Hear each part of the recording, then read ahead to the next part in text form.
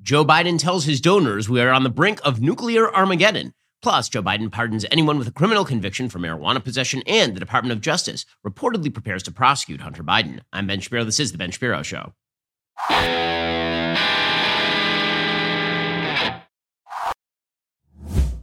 Today's show is sponsored by ExpressVPN. Do you like your web history being seen and sold to advertisers? No? Me neither. Get ExpressVPN right now at expressvpn.com/Ben. Speaking of which, Big tech is extraordinarily powerful. They control pretty much everything you see. They control informational dissemination. And you know how they monetize all that stuff?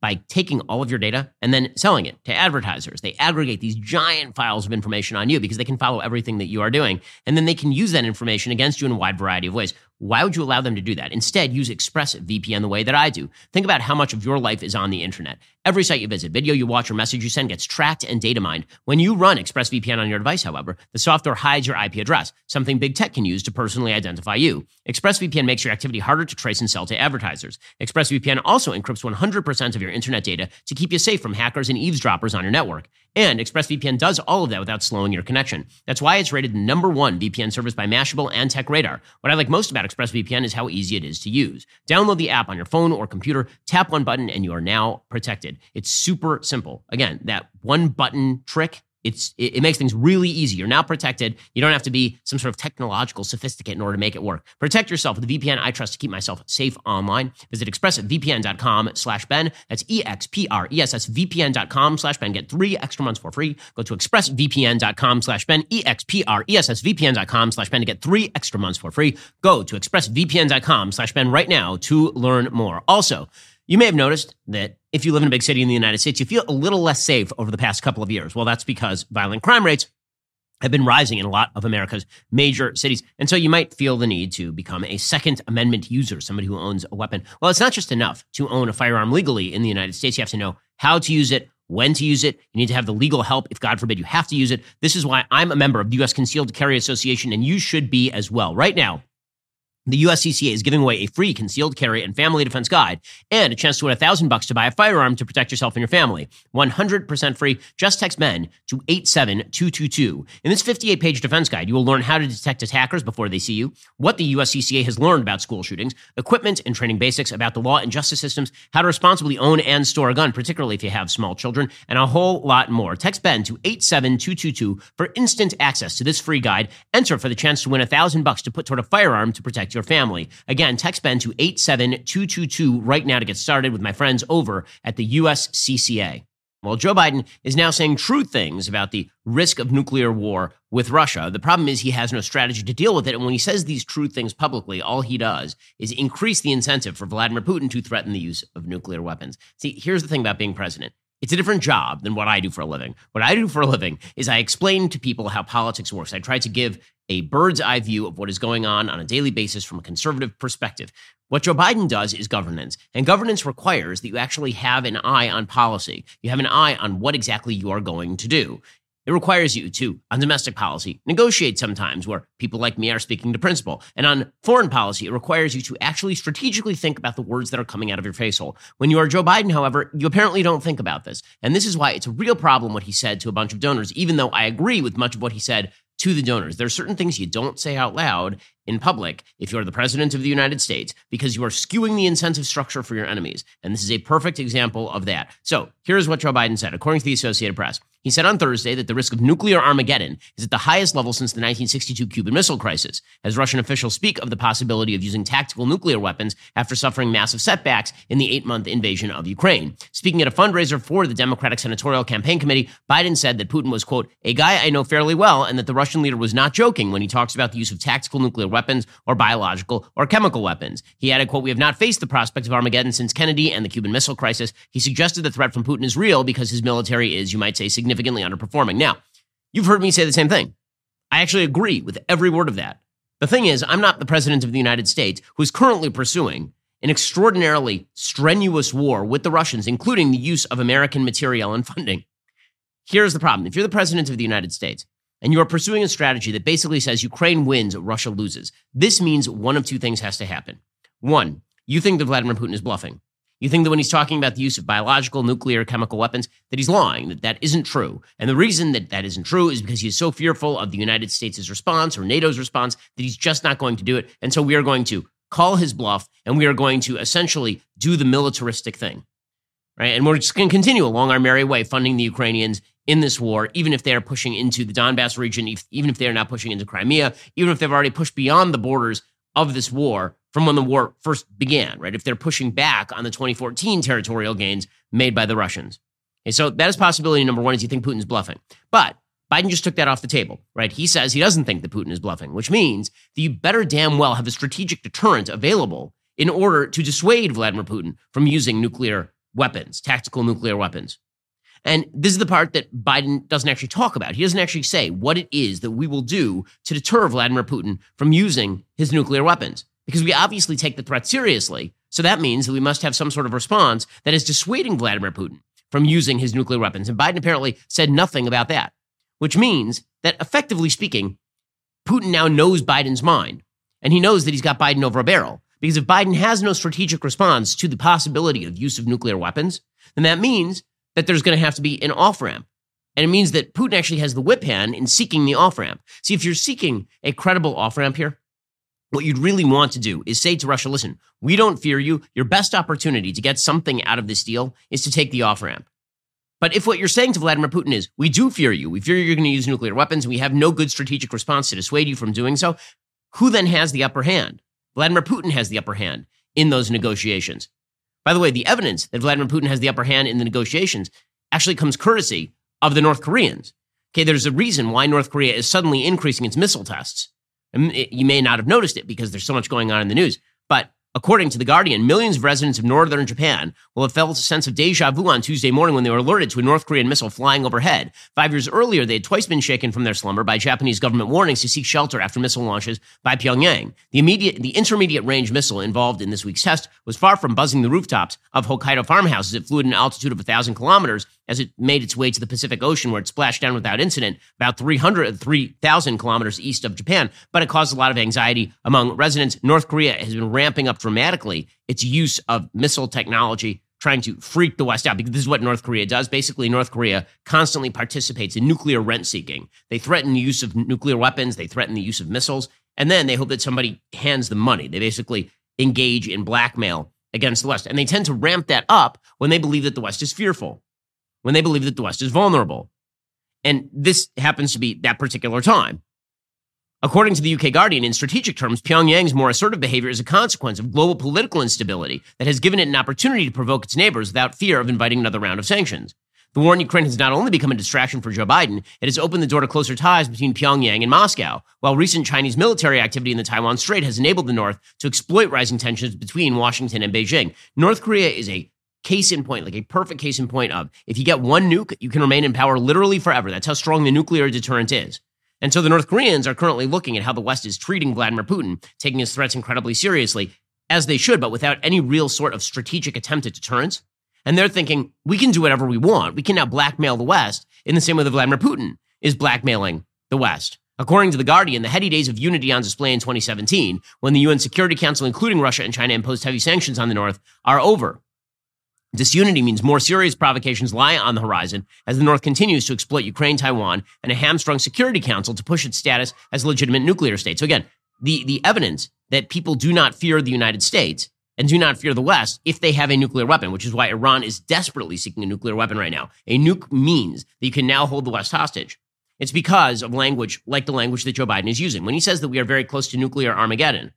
And then he is not making clear what he would do if a tactical nuclear weapon were used in Ukraine to dissuade Vladimir Putin from doing that. Like, a credible deterrent relies on the naked display of possibility of power. That is what happens here. And the great lie of the 1962 Cuban Missile Crisis is that it ended because JFK was strong. The truth is it ended because JFK made a bunch of concessions about use of American missiles and the American missile shield in places like Turkey. There's an actual trade of Jupiter missiles in Turkey for the missiles that were being put in Cuba. Hey, but the bottom line here is this. Biden has now limited his options because he said this stuff publicly. According to the Associated Press, U.S. officials for months have warned of the prospect that Russia could use weapons of mass destruction in Ukraine, as it has faced a series of strategic setbacks on the battlefield, though Biden's remarks marked the starkest warnings yet issued by the U.S. government about the nuclear stakes. It was not immediately clear whether Biden was referring to any new assessment of Russian intentions. As recently as this week, U.S. officials said they have seen no change to Russia's nuclear forces that would require a change in the alert posture of U.S. nuclear forces. White House Press Secretary Karine Jean-Pierre said on Tuesday, quote, "We've not seen any reason to adjust our own strategic nuclear posture, nor do we have indication that Russia is preparing to imminently use nuclear weapons." So, again, Joe Biden is saying what his administration is not, right? His administration is saying, we're not seeing any sea change here. We think that it's quite possible that a bluff is happening. But meanwhile, you have Joe Biden out there saying it's not a bluff. Biden challenged the Russian nuclear doctrine, warning that the use of lower-yield tactical weapons could quickly spiral out of control into global destruction. He said, "I don't think there's any such thing as the ability to easily use a tactical nuclear weapon and not end up with Armageddon." He added he was still trying to figure out an off-ramp for Putin in Ukraine. He says, where does he find a way out? Where does he find himself in a position that does not only lose face, but lose significant power within Russia?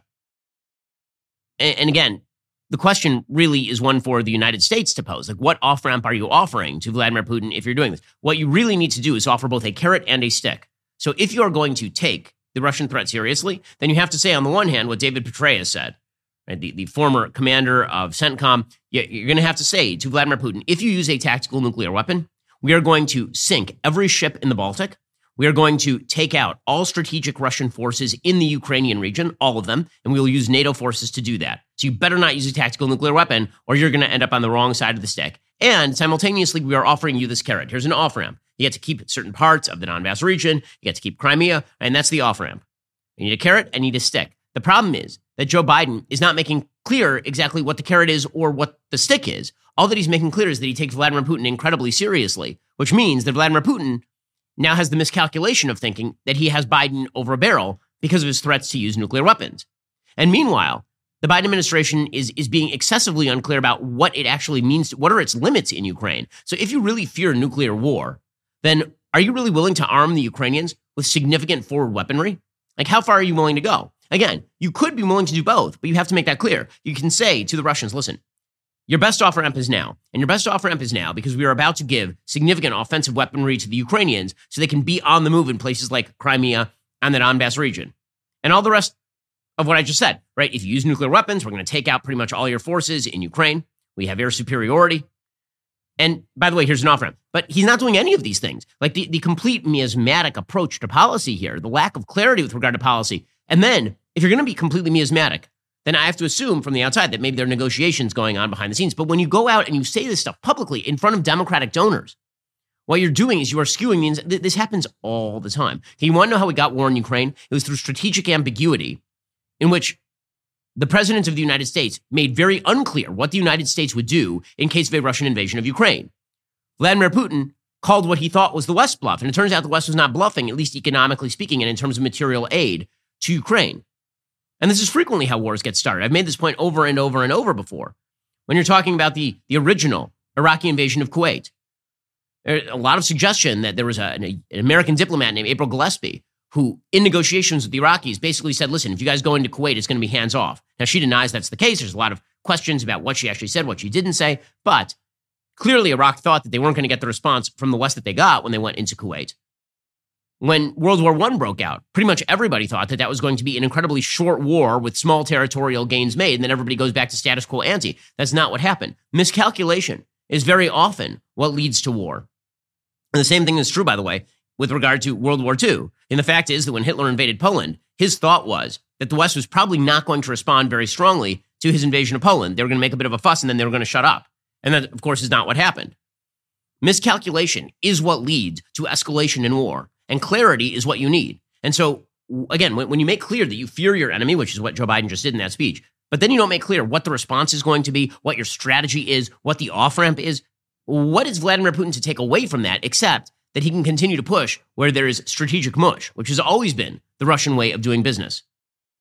And then combine that with the fact that Ukraine is asking for ever more provocative weaponry. And when I say provocative, I don't mean that the Russians aren't going to put... I mean, the Russians literally started this war. I don't blame Vladimir Zelensky for asking for more weaponry here. He's attempting to defend his country. He's attempting to restore the borders that were taken from him in 2014. I totally get Ukraine asking for the weaponry. The question is, what is the West doing here? And I don't think that Joe Biden can answer that question. I'm not sure that NATO can answer that question at this point. And unless you can answer that question, that creates the ambiguity that leads to further escalation. The Wall Street Journal reporting today, flush with recent battlefield successes, Ukrainian officials are pressing their case for acquiring longer-range missiles to strike deeper into Russian-held territory, including Crimea, raising questions about how aggressively the Biden administration will support Kyiv's war aims. U.S. officials have urged Ukraine to focus its battles in the eastern and southern parts of the country, particularly around Kharkiv and Kherson, where it has made its largest gains since Russia's February 24th invasion. Meanwhile, Ukrainian officials are reviving their pleas for more weaponry, including advanced systems like the U.S. Army Tactical Missile System, or ATACMS, congressional and U.S. officials said.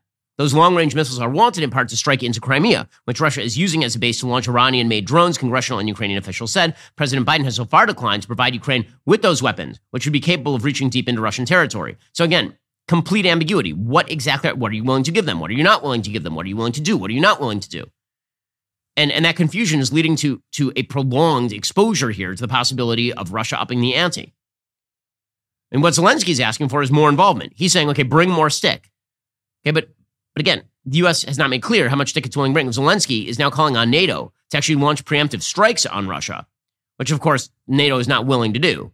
Here's Zelensky yesterday. He says, what should NATO do? Eliminate the possibility of Russia using nuclear weapons. But what is important, I once again appeal to the international community, as I did before February 24th. You need preemptive strikes, so they'll know what happened to them if they use nukes, and not the other way around. Don't wait for Russia's nuclear strikes and then say, oh, since you did this, take that from us. Okay, well, there's only one problem with that. If you preemptively strike Russian territory, presumably that's almost a guarantee that Vladimir Putin has to use some sort of nuclear weapon on the battlefield because his military simply is not cutting it. So all of this is a complete mess. When deterrence fails, things escalate. And right now, deterrence already failed in terms of preventing the Russian invasion of Ukraine. And now it's failing again in terms of nuclear weapons use. This is a point that Walter Russell Mead makes in the Wall Street Journal today. He says the question on Putin's mind is, would he risk New York in order to keep Odessa free? The reality is that Putin's failing military skedaddles east across occupied Ukraine, nuclear weapons are looking more attractive. That's not so much because a tactical nuclear strike would be effective against widely scattered Ukrainian forces in the field. It's more that Putin hopes the political shockwaves set off by nuclear explosions in Europe would shatter the West's resolve to support Ukraine. Is Germany willing to lose Berlin to save Kyiv? Are Americans ready to risk New York in order to keep Odessa free? These are the questions that Putin is asking himself, and the future of the world may depend on his answers. Meanwhile, the Biden administration faces a terrible dilemma. To yield to Putin's nuclear blackmail would be a cowardly act of appeasement from which Neville Chamberlain would recoil and which would open the door to more nuclear blackmail. But to lead the Western alliance into an open-ended nuclear confrontation with Russia is to risk the most catastrophic of wars. To avoid these unacceptable alternatives, says Walter Russell Mead, the Biden administration must deter Putin from using nuclear weapons in the Ukraine conflict, even as it continues to support Ukraine in its battles to drive the invaders back. Deterrence is more complicated than it looks. The Biden administration's efforts to deter Russia have had little success so far. In February, Putin blew past the Biden administration's barrage of threats and diplomacy to launch that war in Ukraine. Not deterring Russia's aggression was one of the costliest failures in recent American foreign policy, but it isn't clear the Biden administration understands what went wrong and how similar mistakes might be undercutting its diplomatic efforts today. Unintentionally and unwittingly, the administration sent Russia mixed messages last winter. On the one hand, a dramatic burst of diplomacy worked to coordinate a broad Western response to the potential invasion. Biden officials broke with precedent to declassify and publicize highly sensitive information about Putin's plans in ways that dramatically undercut Russia's official statements and propaganda. That intelligence helped build Western unity in the face of the Russian attack. Biden officials are right to take credit for that unorthodox but effective campaign. At the same time, however, senior American policymakers seriously overestimated Russia's military strength and acumen. They urged allies to evacuate, and they offered Zelensky an airplane to flee. This is hardly a message of deterrence. Says Walter Russell Mead, we're going to have to do better this time if we expect to deter him from using nuclear weapons. Putin already knows fear of a Russian nuclear response has affected American and allied policy. We have limited Ukraine's access to long-range missile systems that could hit Russian territory. Other NATO allies, including Germany, have made similar calculations. So from Putin's point of view, nuclear blackmail is working. Walter Russell Mead says the only way to deter any possible use of nuclear weapons is to make Putin believe the consequences of such use will be ruinous for Russia as a state and for him as its ruler, and that the West won't flinch when the time for action comes. And this is right. You have to offer both. But Biden is not offering both. And now he has undercut his own sort of quasi-message, which is that Russia's bluffing, that Putin ain't going to do this. It's as per usual, the president's mouth has now created a massive mess for himself. And that is going to be a mess for the United States. The West better get on the same page, and they better do it rather quickly, because if they do not, the possibility of an actual nuclear exchange with Russia is rising day by day. It turns out that bad articulation of foreign policy ends with really bad outcomes. See, the thing about Donald Trump, when he was president of the United States, the rip on President Trump, is that President Trump said whatever came to mind, and that President Trump was completely unpredictable. But at least that unpredictability worked for Trump, meaning he was so crazy that you didn't know what he was going to do. Was he going to fire a missile into Syria, or was he going to give Kim Jong-un a bro hug? You really didn't know what he was going to do on a day-by-day level. Was he going to threaten North Korea with the mother of all wars, or was he going to write love letters? Like, no one knew.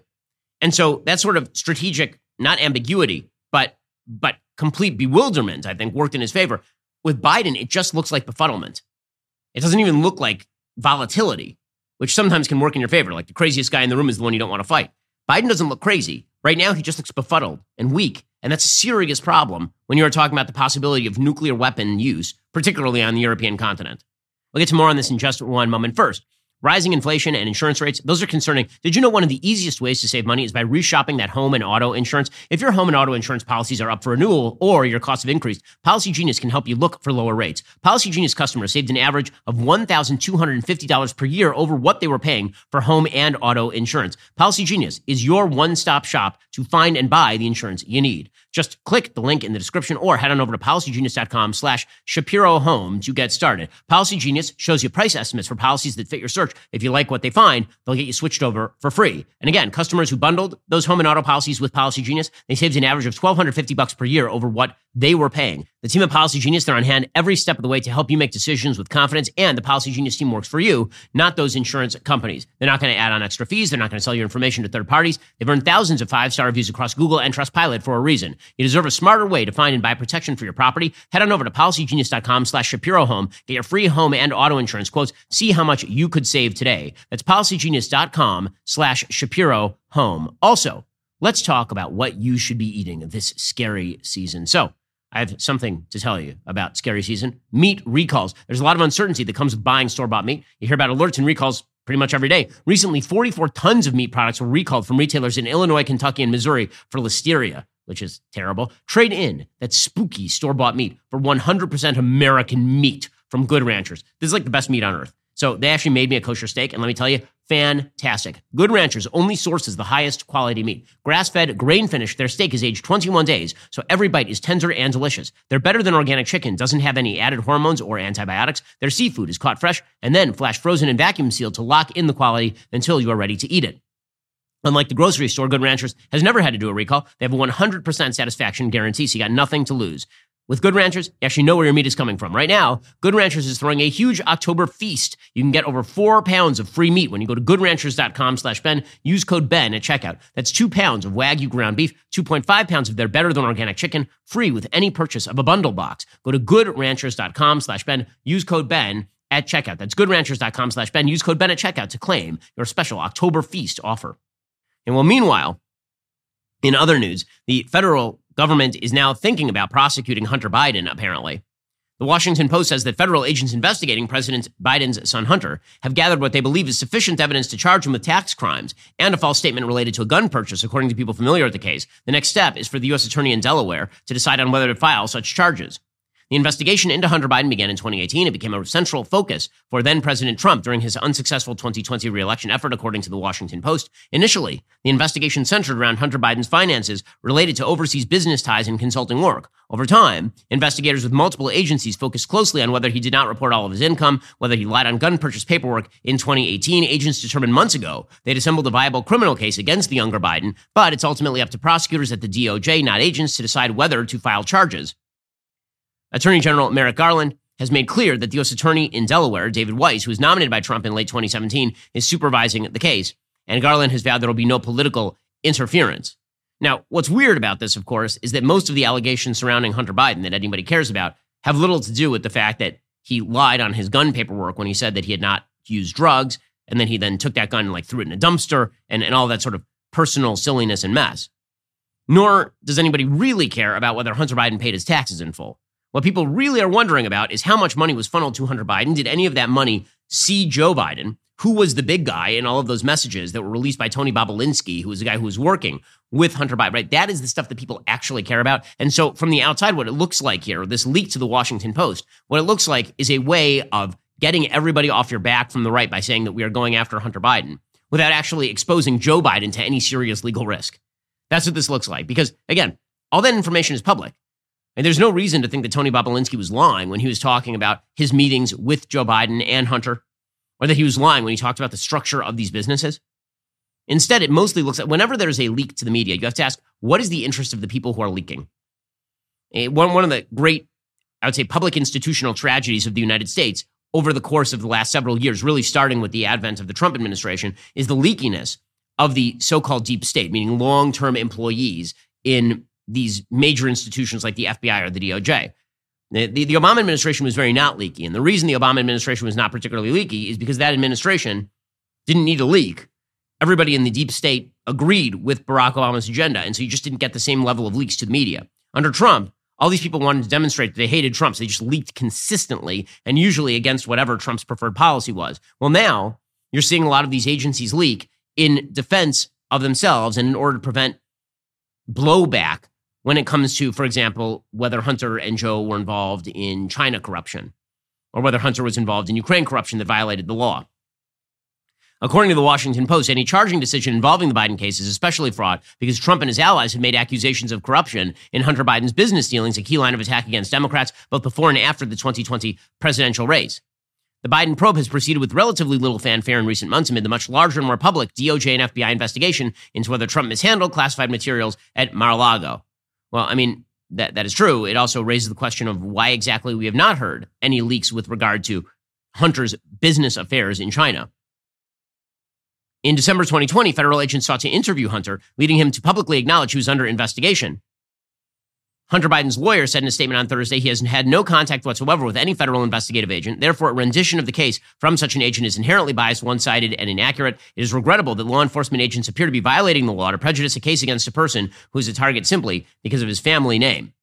Well, there are those of us on the right who are suspicious that perhaps the reason that he is not being targeted on the more obvious basis for legal violation is because of his family name. Because the FBI and the DOJ really would prefer not to involve Joe Biden in a probe of Hunter. And so they are finding ancillary reasons to probe Hunter Biden and maybe put him away. We'll get to more on this in just one moment. First, when we say something is free, it should mean, free, like no strings attached, no hidden costs, no fine print to decipher. When you switch to Pure Talk today, you'll get a free Samsung 5G smartphone. There's no 4-line requirement, no activation fee, just a free Samsung that's built to last with a rugged screen, quick charging battery, and top-tier data security. Qualifying plans start at just $35 monthly for unlimited talk, text, 15 gigs of data, and mobile hotspot. Pure Talk gives you phenomenal coverage on America's most dependable 5G network. It's the same coverage you know and love, but for half the price of the other guys. Pure Talk saves the average family almost $1,000 a year. Plus, with Pure Talk, you know you're spending your hard-earned money with a company that aligns with your values. Let Pure Talk's expert U.S. customer service team help you make that switch today. Head on over to puretalk.com/Shapiro to claim eligibility for your free brand new Samsung 5G smartphone. Start saving on wireless today. Again, go to puretalk.com/Shapiro. Switch on over to my cell phone company. I've been using Pure Talk myself for several years at this point. I can tell you the coverage is excellent. Go check them out right now, puretalk.com/Shapiro. Well, meanwhile, Joe Biden is increasingly desperate. The elections do not look like they're going to go his way. A lot of the Senate races we'll discuss in a little while are actually getting closer, not further apart. The Senate race in Arizona suddenly looks very, very close between Blake Masters and Mark Kelly over in Arizona, which puts another piece of the map on the board for the Republicans, even if it looks like Georgia is beginning to recede as a possibility, thanks to Herschel Walker's personal issues. Well, what has this prompted Joe Biden to do? It's prompted Joe Biden to do what presidents very frequently do. It has prompted him to pander. So we saw this in 2012 from Barack Obama. So in 2012, Barack Obama, who was in danger of losing his reelect effort, he started basically parceling off pieces of policy to various what he felt were demographic interest groups, right? He did the Deferred Action for Childhood Arrivals program in 2012 in an attempt to garner Hispanic votes. He came out in favor of same-sex marriage in order to garner gay and lesbian votes. He talked an awful lot about equity in an attempt to jack up the black vote, right? This is something that he did routinely in 2012. And so it is not a surprise that Joe Biden, about a month before the election, has decided that he is now going to issue federal pardons for using or possessing marijuana. Now, this all sounds fine and good to most people because very few people believe that if you smoke a joint, you should go to jail just for smoking a joint. As somebody who deeply believes that pot use is something you are doing that damages you and you should not be using pot, and that most of the things people say about pot, even if they were once true, are no longer true because pot has become significantly more potent in the forms that is currently distributed. Sometimes it is being laced with fentanyl, which makes it actually addictive. The notion, by the way, that pot is completely non-addictive is a lie. There are very, very good scientific studies demonstrating the addictive nature of marijuana for an enormous number of people. Beyond that, the amount of brain damage that you do as a young person regularly using marijuana is extraordinarily real. It is quite serious. It makes you lazy. It makes you stupid. Okay, so I'm speaking as a person who is very anti-pot use. With that said, do I want people going to jail for simply using pot? The answer, of course, is no. However, if you are a drug dealer, I would prefer that you be in jail. Because drug dealers are dealing drugs to minors. They're dealing drugs to kids. There are legal pot dispensaries all over the United States. I would say, unfortunately, now at this point. But if you are dealing drugs illegally, you should go to jail. So what Joe Biden is now doing is he's really attempting to remove the criminal records of an enormous number of people in an attempt to jack up the vote, particularly among young people and among minorities who are disproportionately represented in the population of people who are in jail for possession offenses. I'll explain in a minute why this is incredibly stupid. Okay, but here's what he just did. He put out a statement saying yesterday, quote, "As I often said during my campaign for president, no one should be in jail just for using or possessing marijuana, which comes as a shock to Kamala Harris, the cop. Sending people to prison for possessing marijuana has upended too many lives and incarcerated people for conduct that many states no longer prohibit. Criminal records for marijuana possession have also imposed needless barriers to employment, housing, and educational opportunities. And while white and black and brown people use marijuana at similar rates, black and brown people have been arrested, prosecuted, and convicted at disproportionate rates." So you can see he's saying the quiet part out loud here. He's saying black and brown people are going to jail more often for drugs. And so I want to free those people of any sort of records that they can presumably vote again.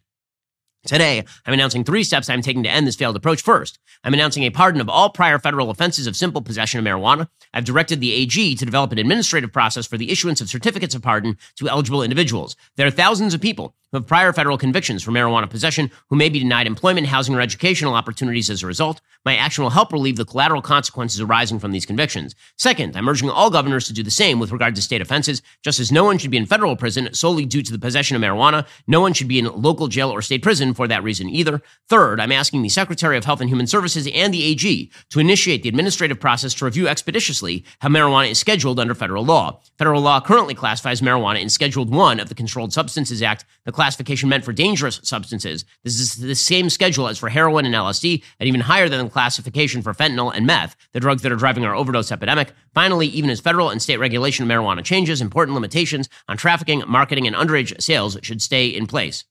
Too many lives have been upended because of our failed approach to marijuana. It's time we right these wrongs. Okay, so the real reason Joe Biden is doing this is obviously as a political pander.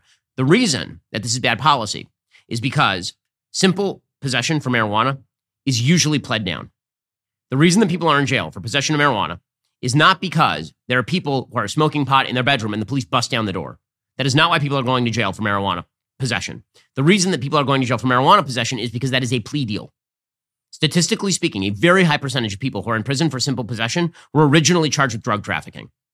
They're people who actually had pounds of marijuana, and they're distributing the pounds of marijuana. And because our justice system is so wildly overburdened, what very often ends up happening is a prosecutor comes to the lawyer for the defense, and they say, listen, we can go to trial on the drug trafficking offense, and your client goes to jail for 10, 15, 20 years for violating federal drug trafficking statute. Or, alternatively, your client goes to jail for a year and a half.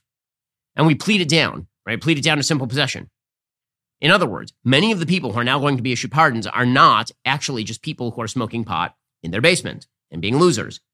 A huge number of those people are people who were actively trafficking and pled that down, criminally speaking, to a possession charge. And the only reason that prosecutors pled that down is because possession was a crime. So if possession had not been a crime, they wouldn't have pled it down. They would have gone to trial, or the plea deal would have involved a lower level trafficking offense. So what Joe Biden is actively doing right now, just to be straight about who is now being pardoned, he is pardoning people who are drug traffickers. Okay, just as a factual matter, or alleged drug traffickers. So the great lie, of course, here is again, that this is just dopes at your high school who were smoking pot behind the gym, who are going to jail. Again, not true.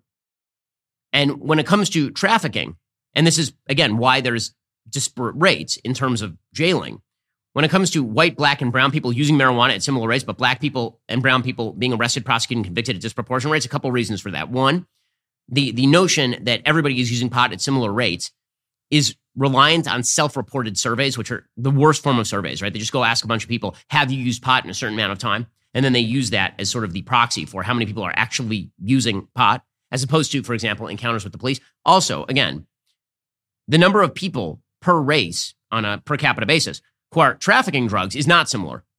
And so the people who are being arrested for that sort of stuff is dissimilar. So that is what Joe Biden is doing right now. It's a very obvious political pander. It's an attempt to do what Democrats have been attempting to do across the nation, which is to essentially make it easier for people who are convicted of crimes to vote again. And the reason they want to do that is because they believe that people who are convicted of crimes are more likely to vote Democrat, which undoubtedly is true. Now, the reason that Joe Biden is having to make these sort of pandering moves is because, of course, his administration is collapsing on a number of fronts, particularly on the economic front. We'll get to that in just a minute. First, in a volatile economy, it's important to have control when you're making a big purchase, like, for example, a new car, which is why I love Carzing. They do an amazing job. Carzing is completely changing the way you buy a car online. An online car shopping website with millions of listed vehicles, Carzing works with over 25,000 dealers nationwide to help you find your dream car. By partnering with credit agencies, lenders, and dealerships, Carzing provides you with everything you need before you step foot into a dealership. Their mission is to make auto financing quick and easy while providing a modern, hassle-free way of shopping for cars. Their innovative technology and financial tools provide consumers with the ability to instantly pre-qualify online without affecting your credit score, which is really important. Plus, you can search for vehicles with instant financing details, including down payment, monthly payment, term, and APR. Once you find your dream car at your ideal budget, all you have to do is bring your saved deal voucher with you to the dealership to finalize your next ride. Carzing offers transparency to the max. You know your purchasing options before you set foot into the dealership. That makes the whole process so much more convenient. Visit carzing.com/Ben today. Skip the guesswork. Find the best deals near you. That's carzing.com/Ben to get started. Also, as you know, the corporate media agenda means the news is extraordinarily biased. You know it, I know it, we all know that. Thankfully, there's a way to get the most important news of the day without that narrative. That is by listening to one of the top news podcasts in America, Morning Wire. Morning Wire is an excellent way to get your news. They spend 15 minutes every day ensuring that you get your news in the fastest, most usable form.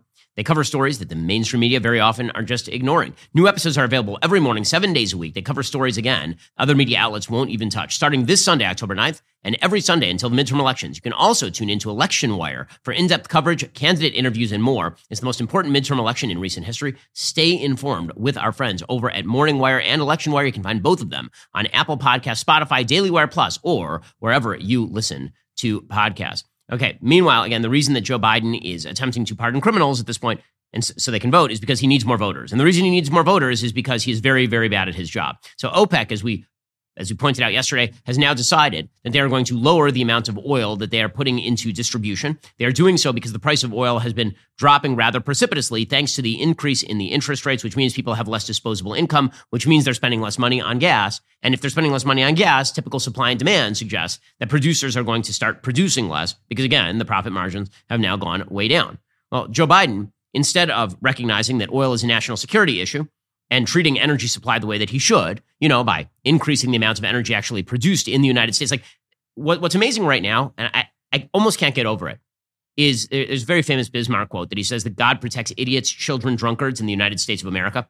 And that seems to be true internationally speaking. This Ukraine war has resulted in basically every single major Western country now being very much dependent on the United States, militarily, economically, in terms of energy. And Joe Biden is taking advantage of none of these things, like none of them. He is not increasing energy production in the United States so as to help our allies in Western and Eastern Europe. He is not increasing the military budget in order to make sure that we can protect ourselves against China and also offer some sort of carrot to our friends and allies across the world. Like America's influence right now could be at its apex. Seriously, like in American history, we could be at our apex right now. And instead, Joe Biden is blowing it because he wants to pursue other projects. And instead, we are now dependent on places like OPEC for oil and natural gas, which is totally crazy because we were oil independent. We were carbon fossil fuel independent as of like 3 years ago. So meanwhile, Joe Biden is relegated just whining about the Saudis and the Russians cutting off the oil supply. Here was Joe Biden yesterday. The trip was not essentially for oil. The trip was about the Middle East and about Israel and rationalization of positions. But it is a disappointment, and it says that there are problems. Are you worried about Where is he going? He's like, I was in Saudi Arabia to kiss MBS's butt, and it was not about the oil. It was about bye. And like that slow walk away is just spectacular. Like, where is he going? Look at that. There he goes. And he's slowly backing away. Where is he going? And then like he realizes that he should have just turned around and walked away when he was by the cameras. Again, this doddering old fool. It's incredible stuff. That back away is fantastic. We need to actually Photoshop in the Homer Simpson bushes right there, because he's legit walking back into the bushes in that clip. Just spectacular stuff. Meanwhile, Joe Biden's energy advisor, he is suggesting, well, you know what? In the end, other countries are just going to hate Russia and Saudi for this. They're going to be so mad at Russia and Saudi. Those low-income countries, they see that Saudi and Russia are hurting them. Oh, is that what they're saying?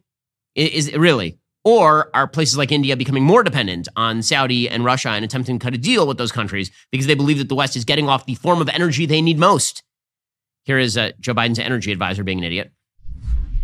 We have brought the prices down, but not to a point where it justified a reduction in cut announcement by OPEC. And frankly, a lot of countries around the world, specifically low-income countries, are seeing that Saudi Arabia and Russia are colluding against them. And that's really unfortunate. No, what's unfortunate is that we're not taking advantage of that. If you actually believe that Russia and Saudi are cutting against the interests of a bunch of developing nations who we would like to turn into allies, you know what'd be amazing right now is if we could just hand them some oil. Right? Russia and Saudi, they cut off your oil. Well, you know who's your friend? We're your friend. And here's the thing, the United States is the world's largest energy producer and could be producing way more energy. But instead, this administration has a bizarre and pathological commitment to the idea that the United States should produce less energy. But you know who they will allow to produce energy? They will allow Venezuela to produce energy. So we're now making overtures to one of the most brutal dictators in the entire South American continent, in Nicolas Maduro, who is not the legitimate leader of Venezuela, has maintained power simply through sheer force. According to the Wall Street Journal, the Biden administration is preparing to scale down sanctions on Venezuela's authoritarian regime. So at the same time that we're yelling at Joe Biden, at the same time that Joe Biden is yelling at Vladimir Putin about being an evil dictator who invades foreign countries, and then we don't like how he's handling his oil supply, what if we told another dictator who is relegating his citizens to eating dogs in Caracas that we will lower the sanctions on him so he can provide oil? Sounds amazing. This is a well thought out foreign policy if you were dropped on your head as a baby.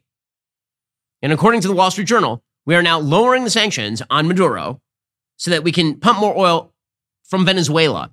In exchange for the significant sanctions relief, the government of Venezuelan President Nicolas Maduro would resume long suspended talks with the country's opposition to discuss conditions needed to hold free and fair elections in 2024. The people said, oh, I'm sure that's going to be very fruitful. So I guess the fig leaf here is that Maduro gets lower sanctions, we get oil, and he has to pretend that he's going to listen to the opposition for 5 seconds, which of course he is not going to do. The U.S., Venezuela's government, and some Venezuelan opposition figures have also worked out a deal that would free up hundreds of millions of dollars in Venezuelan state funds frozen in American banks to pay for the imports of food, medicine, and equipment for the country's battered electricity grid and municipal water systems.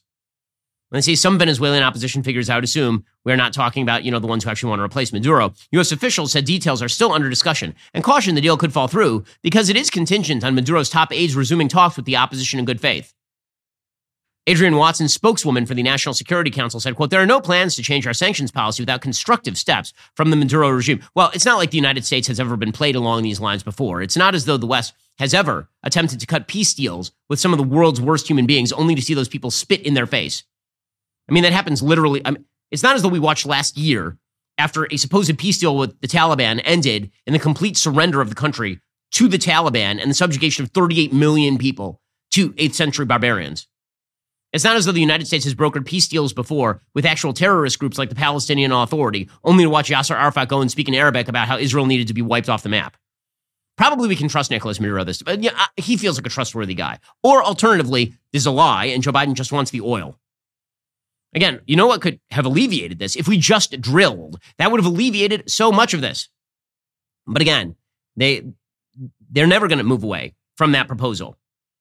Right? Why? Because they are committed full scale to the idea that the only thing that matters when it comes to the energy sector is cutting reliance on fossil fuels entirely. So now we are just doing what Europe did. Europe said, we're going to go green. It'll be great. And then they made themselves dependent on a dictator in their hemisphere, Vladimir Putin, for their oil and natural gas supply. The United States, meanwhile, we are saying, man, we should go green. Green is amazing because climate change. And meanwhile, we're like going under the table to some of the world's worst human beings and saying to them, could you please pump us a little more oil? And then we're getting mad at them when they lower the amount of oil they're pumping. Truly amazing policy making from this disaster of an administration. Alrighty, folks, we've reached the end of today's show. However, if you are a subscriber, there's much, much more coming up, including Kanye explaining that he is actually pro-life. Plus, we'll get to a brand new documentary coming out from Candace Owens. You're not going to want to miss it. If you're not a member, click the link in the description and join us.